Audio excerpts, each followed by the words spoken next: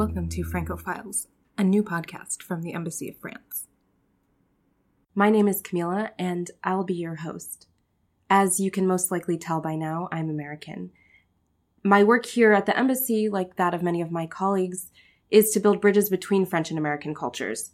So if you are someone like me who admires France, but is also at turns fascinated and baffled by it, or if you're a French person who wants to understand a bit more about your country's role in the world, this podcast may be for you. You'll often hear us asking on this podcast, well, what about France? We ask this because our goal is to explore with you the secrets of diplomacy and to help you discover the rich and fascinating work that we do here at the Embassy. We'll look at, in the least boring way possible, questions ranging from geopolitical interrogations to daily life at one of the biggest French embassies abroad. We decided to open up our souls and our microphones to you, and we hope you'll enjoy the ride. Today, in our first podcast, we'll have a very special episode where we discuss a very sensitive issue and important issue in our diplomatic life, and that is the crisis of multilateralism and how to resolve it. To guide us in the wild world of international affairs and multilateral issues, I spoke with French Ambassador Gérard Darroux and Stuart Patrick, a senior fellow in global governance at the Council on Foreign Relations and a board member of the Paris Peace Forum. We started by asking Mr. Patrick to share his thoughts on the current state of multilateralism.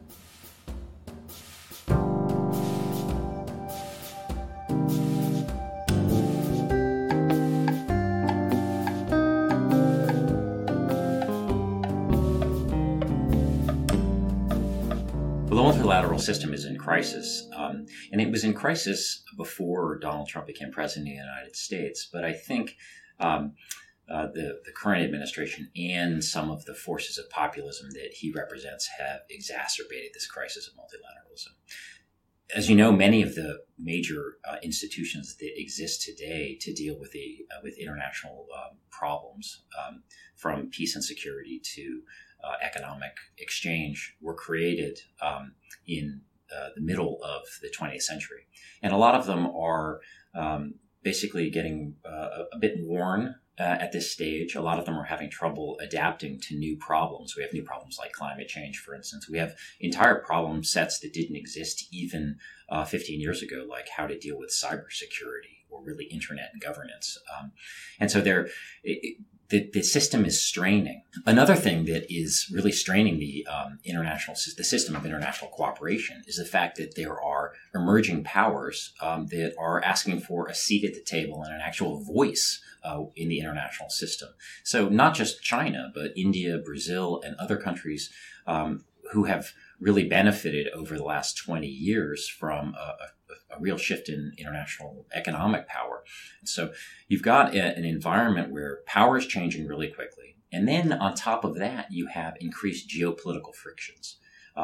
Ideally, what we'd like to see would be for the United States and Europe to have common grounds if there do need to be new rules, for instance, to govern international trade, or new rules to govern international threats, or new threats from, say, cyberspace and some of the manipulation of cyberspace, or some espionage with respect to the internet, and some new rules of the road in terms of cyber war. You would want that basis to be some of those norms and principles to be formulated across the Atlantic. The problem is right now is that the United States, having led the international system in many ways for the last 70 plus years, is in a sense like Atlas. You having held up the earth for a long time, and suddenly Atlas has shrugged and has basically decided that it wants to go home. And the question now is, can you have an international order that's an open international order like the one that the United States helped create with its allies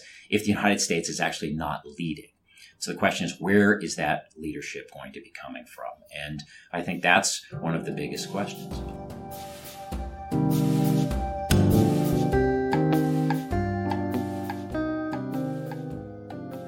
So in that, what about France? Can you speak at all to Sure. The role you see France playing? Sure, absolutely. France has always been extremely important in how the West defines itself and how the democratic world defines itself. France has always been a leader in terms of holding to certain universal values that are fundamentally French, but then also it believes are potentially universal. In many ways, France has played, and at different times has played, a similar role that the United States has. We have the Constitution and the Declaration of Independence. France has the Declaration of the Rights of Man, and it has been many times and at many pivotal times a great, in a sense, a beacon for freedom around the world. I think what President Macron has attempted to do is to try to exercise some leadership in the absence of the United States playing a particularly vigorous role. France is aware that authoritarianism is on the march in many parts of the world, that democracy has been, if not entirely on retreat, at least at the barricades, and that there needs to be some effort to try to reinforce those values of democratic governance as well as global governance. And the question that France, as well as other countries, are trying to grapple with is how do you restore people's faith in an open world, and particularly with the fate of the world hanging in the balance, and for instance, with respect to climate change, at a time when obviously people are struggling to make ends meet. So you touched on this a little bit, but how does the Paris Peace Forum fit into the general context where there's this mistrust of international institutions? The Paris Peace Forum is a beacon of hope, and I think an opportunity to have on the annual calendar of global affairs. Once a year, the idea is people come to Paris from all around the world, and they don't just come from the highest levels of government, but they also come from grassroots organizations, corporations, non-governmental organizations, members of civil society, to come together to try to actually create positive or propose positive reforms or innovations in global governance. And this is the most, I think, striking thing about the Paris Peace Forum, at least in its first edition, which was that it brought together not only major world leaders, and of course it benefited in 2018 from being the centenary of the end of the First World War and the commemorations of that. So it was able to assemble many of those senior officials. But it also brought together, from having solicited all sorts of projects from around the world, about 130 different groups to come in and say, look, here are some proposals about how we can advance different aspects of more effective multilateral cooperation. And I think that combination of top-down, the statement from leaders that we really need to have a more effective international system of international cooperation, and at the same time this sort of groundswell of interesting, inspiring, fascinating ideas from below. I think that combination is actually what you're going to have to need if you get reform internationally. Peace is a complicated endeavor, and it has a lot of different foundations and requires a lot of different pieces to go together. But I was particularly pleased with the recognition that peace is something that is too important to be left to the diplomats and the generals of the world. It involves all of us.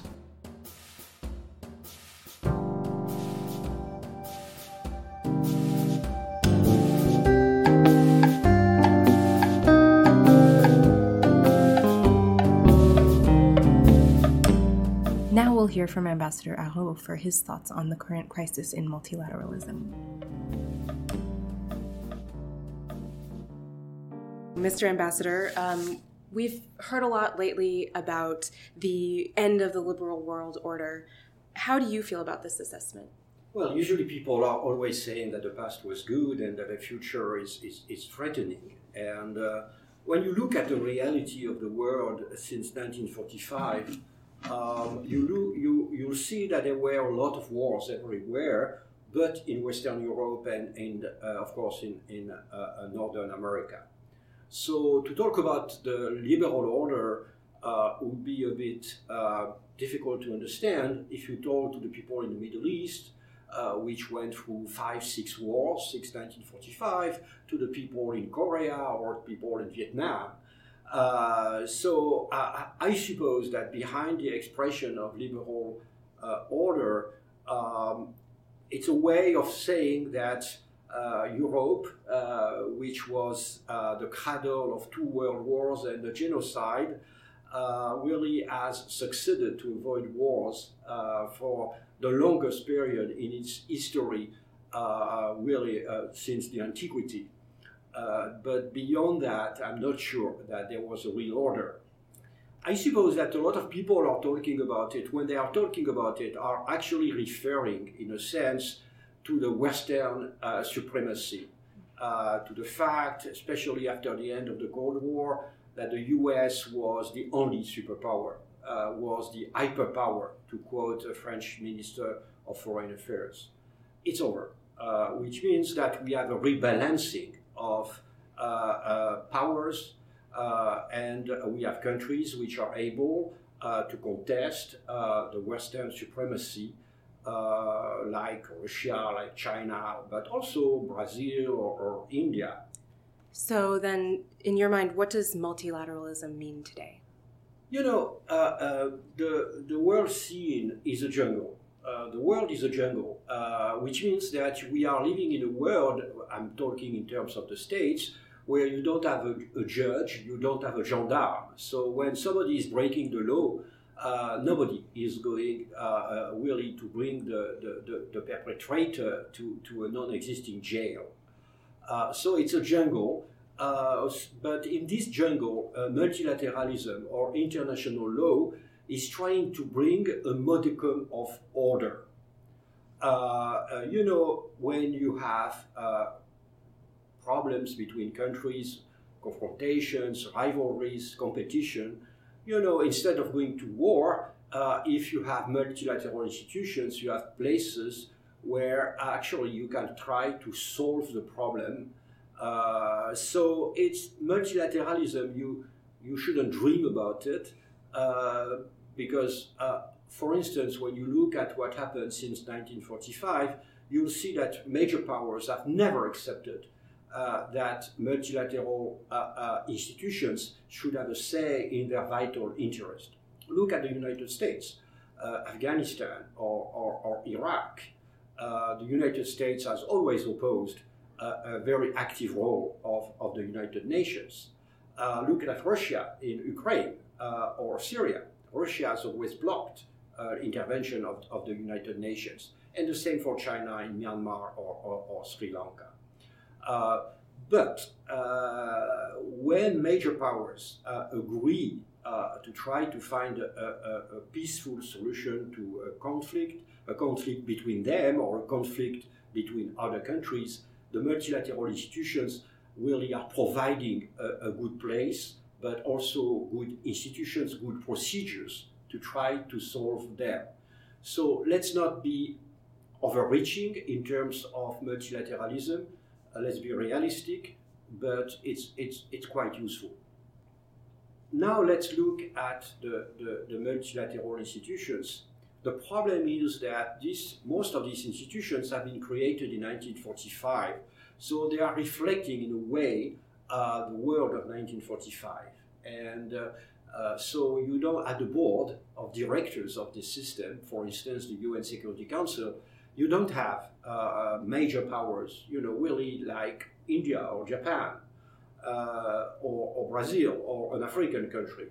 So we have also to modernize our system. When you look at the IMF, the Europeans and the Americans have still really a major influence on this institution. So you can understand that other countries would consider that it's not their multilateralism. So we have to make multilateralism more inclusive, more also really open to the other countries, so they can feel responsible of its functioning. And Mr. Ambassador, what about France in this context? Let's look at what we have done for the COP21. You know, really what it's called the Paris Agreement about climate change. and which has been also reflected by the Paris Peace Forum that the President Macron has organized on Veterans Day 2018. So far, I have talked only in terms of countries. So in a sense, what I've presented is the reflection of the very traditional geopolitics of states, balance of states. No, actually, there are new things in our world. Of course, you have the countries, you have the ambitions of the countries, but you have also now a lot of problems which are going well beyond the borders of 1, 2, 3 countries. You have also new problems which are going also well beyond the abilities of the states. I've said climate change is a perfect example. And climate change, but I could say the same thing about the cyberspace, about what will be the meaning and, in a sense, the monitoring and of artificial intelligence, fighting terrorism. And in this context, I do think that France, which has shown for the Paris Agreement on climate change a sort of a way of handling these issues, that France should and can continue in this way. And trying to associate to the management of the world, to associate all the stakeholders, really, in a sense, going beyond, as I have said, the traditional and unfortunately deadly geopolitics. Thank you for listening. If you're interested in this topic, you can also watch the video from our last French series on multilateralism, featuring Ambassador Arrault, as well as Stuart Patrick and Ambassador Victoria Newland, on our website www.franceintheus.org. If you like this podcast, subscribe on our website, franceintheus.org, and please feel free to share with us any comments or suggestions you might have. Merci and à bientôt.